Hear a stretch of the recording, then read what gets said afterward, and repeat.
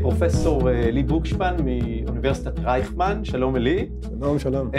אנחנו גם מכירים הרבה מאוד שנים, אתה גם יו"ר ועדת האתיקה והממשל התאגידי בדירוג מעלה, אז ככה אתה, מה שנקרא, בתוך המרחב הזה של ה-ESG, אנחנו רוצים לדבר על ESG והגישה המשפטית אליו היום, שמאוד מאוד התפתחה. אז מאיפה אנחנו בעצם מתחילים את הסיפור הזה? מתחילים בזה שתודה שהזמנת אותי. שמח שפה. ו-ESG מטופל הרבה בעולמות האסטרטגיה, הכלכלה, המימון, וכן הלאה וכן הלאה.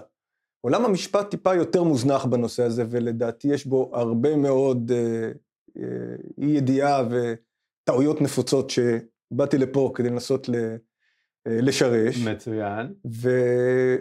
בעצם... והכל מתחיל מתיקון 11 לחוק החברות, נכון? זה סעיף 11 לחוק החברות. סעיף 11. יש לנו בישראל חוק מפותח, ארוך, מפורט, שנחקק לפני 20 וכמה שנים, בחוק שדוגמתו מדלוור, המקה של דיני החברות, והחוק הגדול הזה, והוא באמת ארוך מאוד, ועד היום היו לו 35 תיקונים, שזה לא מעט לנו המשפטנים, אבל החוק הגדול הזה יש בו סעיף אחד, שאנשים נוהגים להתאפס בו, ופה הם עושים לדעתי טעות אחת גדולה.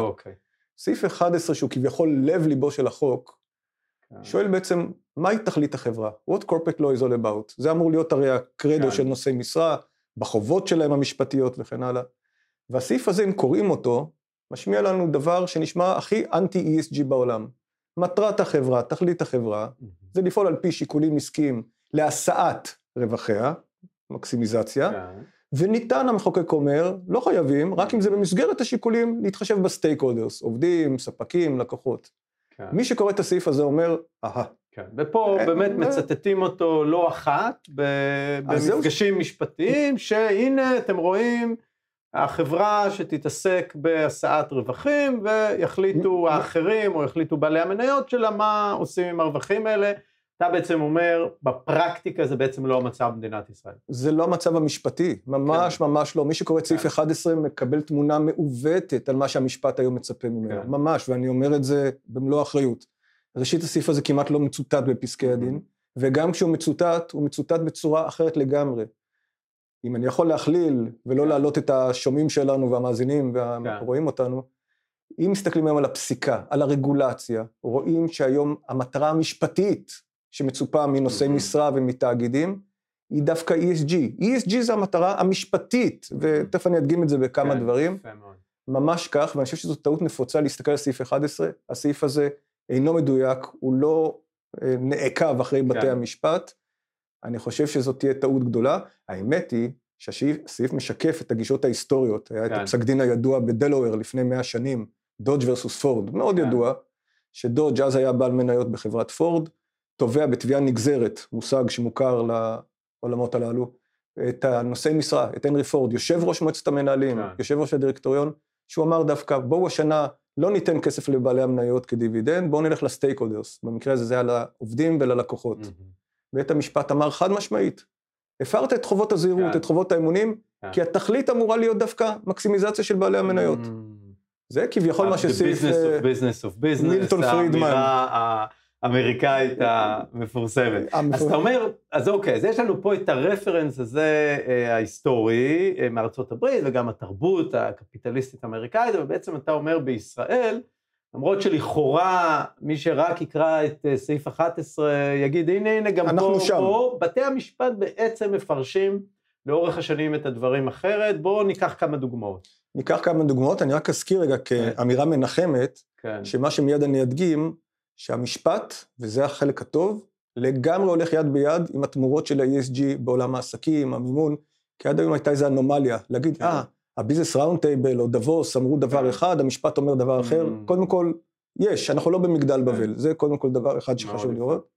דבר שני, גם ארצות הברית, אני אתאר אמנם פסיקות בישראל, אבל גם בארצות הברית, דוד versus פורד, להערכתי לא היה היום נפסק כפי שהוא נפסק, אנחנו מכירים רק את הסנטימנט הזה, ודאי, אנשים מכירים את הנושא של ה-Fearless Girl, אותה ילדה שהציב סטייט סטריט, אחד מגדולי האסט מנג'רס, באותה ארצות הברית של דוד versus פורד ב-2018, אותה ילדה שמתבוננת בשור הקפיטליסטי, כלומר, דוד versus פורד, אני אומר, ויש על זה אין ספור... מעניין, זה בטח יגיע באיזשהו שלב הרי לדיון מחודש בארצות הברית.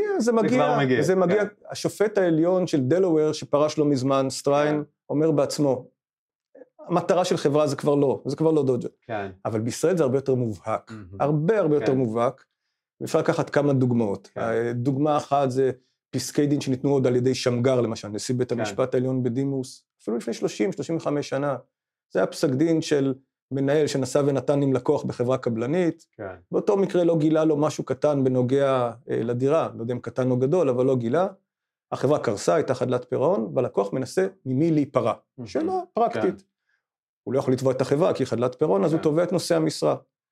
אומר שמגר, כשהוא מטיל את החובה על נושא המשרה, הוא אומר, אתה, מכוח חובת תום הלב שלך, חובה מאוד עמומה, כמו חובת האמונים, חייב לשלם מכיסך, באופן אישי, אחריות אישית, לשלם לאותו לקוח, את מלוא הסכום שהוא איבד בדירה שהוא לא יראה, ואז אומר שמגר את הביטויים, פחות או יותר, שזה חלק מהמגמה המודרנית והמתפתחת, שנושאי משרה בחברה חייבים משפטית לקחת בחשבון, לא רק את טובת בעלי המניות, אלא גם העובדים, הספקים, הלקוחות, והוא לא אמר את זה כמו שהביזנס ראונד טייבל אומר את זה, הוא אמר את זה עם סנקציה משפטית בצידה. יפה מאוד. סנקציה משפטית, זו דוגמה אחת.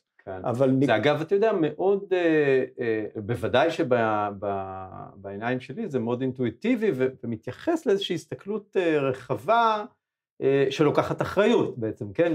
משם אנחנו בעצם מתחילים. אחריות השאלה היא רק כלפי מי, כי תמיד אמרו שיש לנושא משרה אחריות. לא, אחריות רחבה כמובן.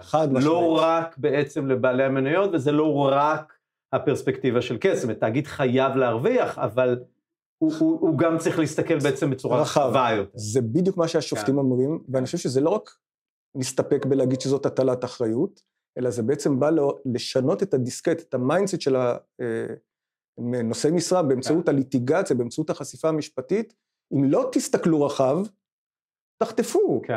עכשיו, זה ממש מנוגד לסעיף 11, אם הייתי אומר סעיף 11 לחוק החברות הוא המגדלור, איך זה מתכתב? איך זה בעצם הולך בדבר הזה? אולי מישהו ינסה לשנות את זה, אנחנו רואים הרבה שינויים מוצאים היום בתהליכים השונים. שינויים לרעה, אבל אולי גם שינויים לטובה. הנה, רק שלשום אנחנו מדווחים בעיתון, שדירקטוריון של בנק דיסקונט, קיבל החלטה בדירקטוריון, שמדיניות האשראי שלו לא יינתן אשראי לעסקים אשר מפלים לקוחות.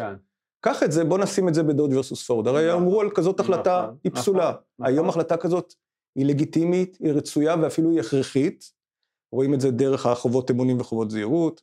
רואים את זה אגב דרך חובה משפטית מאוד מפורסמת שמשפטנים בוודאי מכירים, אבל אני מניח שה-oversight duties, חובות הפיקוח של נושאי משרה היום, שבה מביאים תביעות כלפי נושאי משרה על כך שהם לא פיקחו, ולא פיקחו לא על אובדן רווחים, לא פיקחו על העניינים החברתיים שהחברה חשופה.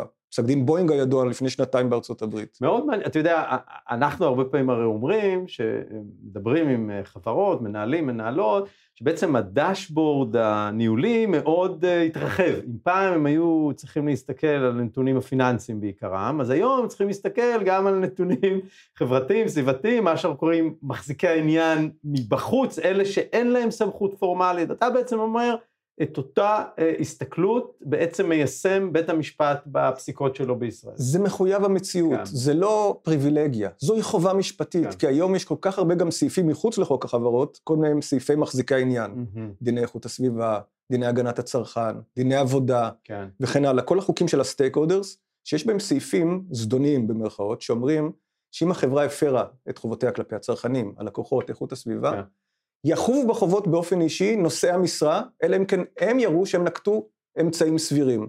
ופה אגב, עם זה אני ככה אקח אותך לסיכום, הרי יש גם הרבה פעמים שואלים מה יוצא לי מה-ESG, מהאחריות התאגידית, אז האם חברה שנקטה פה בעצם במהלכים שהתייחסו למחזיקי העניין, שהיא תגיע לבית משפט באירוע כזה או אחר, זה יעמוד לצידה?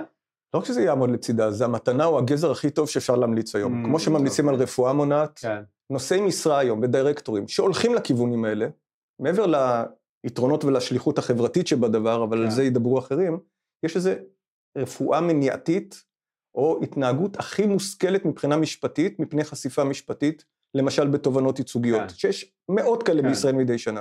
גם תובנות ייצוגיות זה בתחומים שקשורים לסטייק הולדרס. נושאי משרה שהתכללו מראש ויפעלו מראש בפעילויות מניעתיות, שמטמיעות ESG, הורידו את הסיכון, אגב, לא רק לחברה, גם לנושא המשרה באופן אישי, גם לבעלי המניות באמצעות, גם יש דוקטרינות של הרמות מסך, וגם הרמת מסך זה בעצם אותו רעיון. רק אזכיר בסיום, ציטוט אמנם, אבל חזק וחשוב מעין כמותו של השופטת איילה פרוקצ'ה, שב-2009, שבחברה שהייתה מאוד ממונפת וקרסה, ובאים צדדים שלישים ומבקשים את הכסף עם בעלי המניות, היא אומרת, אכן, בעלי המניות שחשבו אך ורק על עקרון הבעם, והחצינו סיכונים, זוהי נכות עסקית, היא אומרת, אבל הכי עמוק והכי מעניין בעניין הזה, היא משדרת לנו את התפיסה העמוקה. היום בעידן המודרני אומרת, התאגיד העסקי, וזה אומרת השופטת פרוקצ'ה ולא ביזנס ראונדטייבל, מתאפיין בדואליות, שהפן אחד שלה זה גם השאת רווחים, אבל בו זמנית ובאותה נשימה, התחשבות בסטייקהולדרס הנוספים. מאוד מאוד יפה. אז אלי, פה פתחת לנו צוהר להסתכלות מעניינת מאוד. תודה רבה לך ונמשיך את השיחה.